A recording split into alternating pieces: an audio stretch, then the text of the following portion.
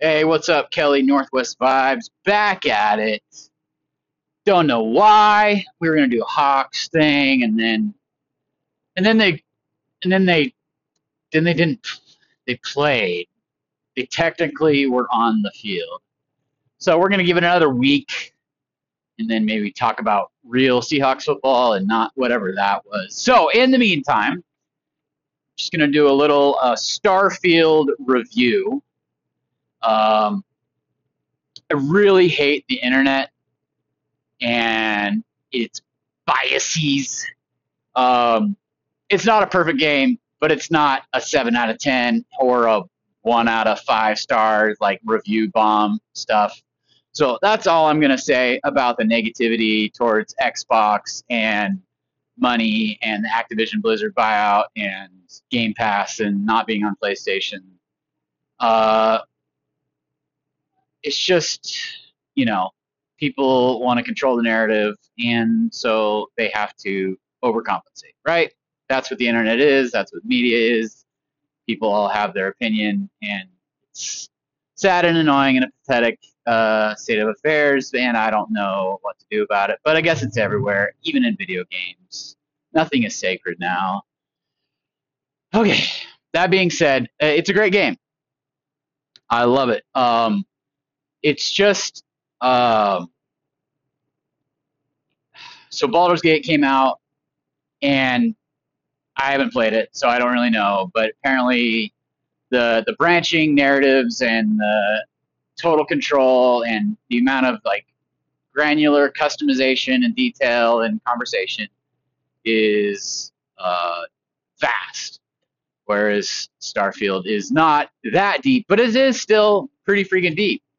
And it and like really, if I were to sum it up in like one sentence, it would be Skyrim in space because it really is that. Like it just, but like that's not a knock to it, and it's not even the same engine necessarily. It has a bunch of new stuff, new mechanics, new wrinkles.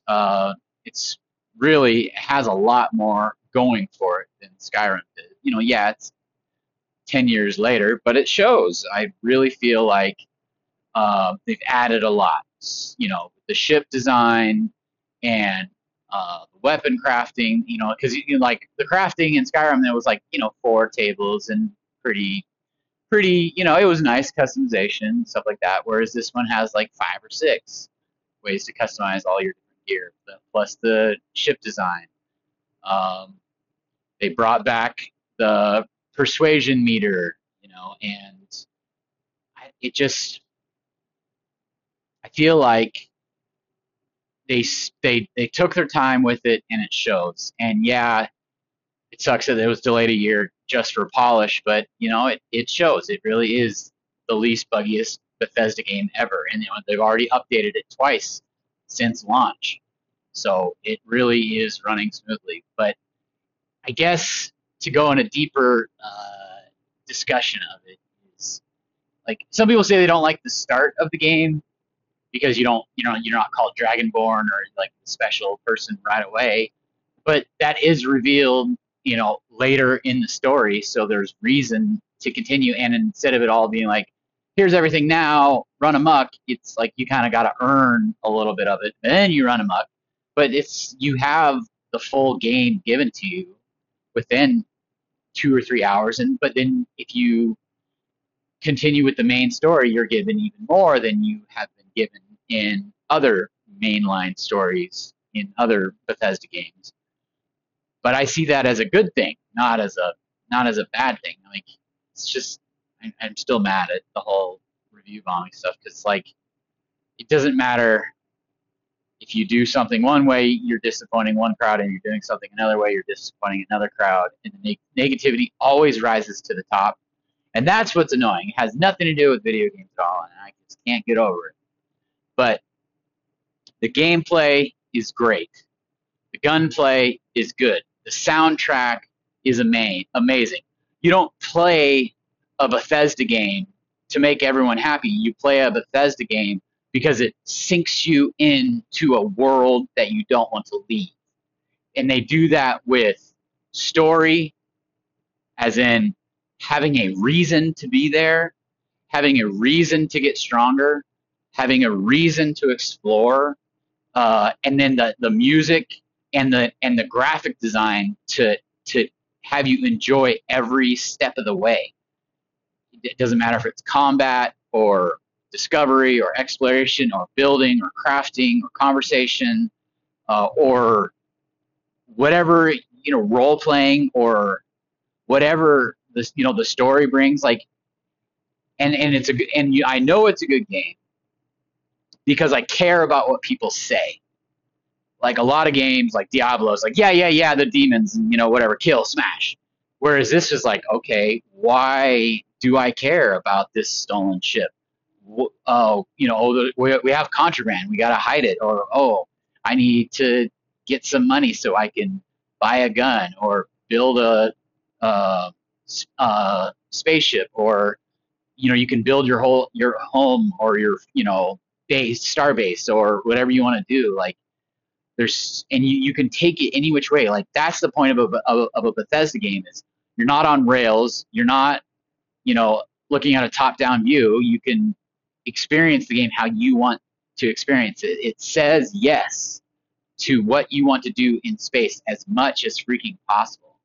There's not just one story, one grand story with three possible outcomes.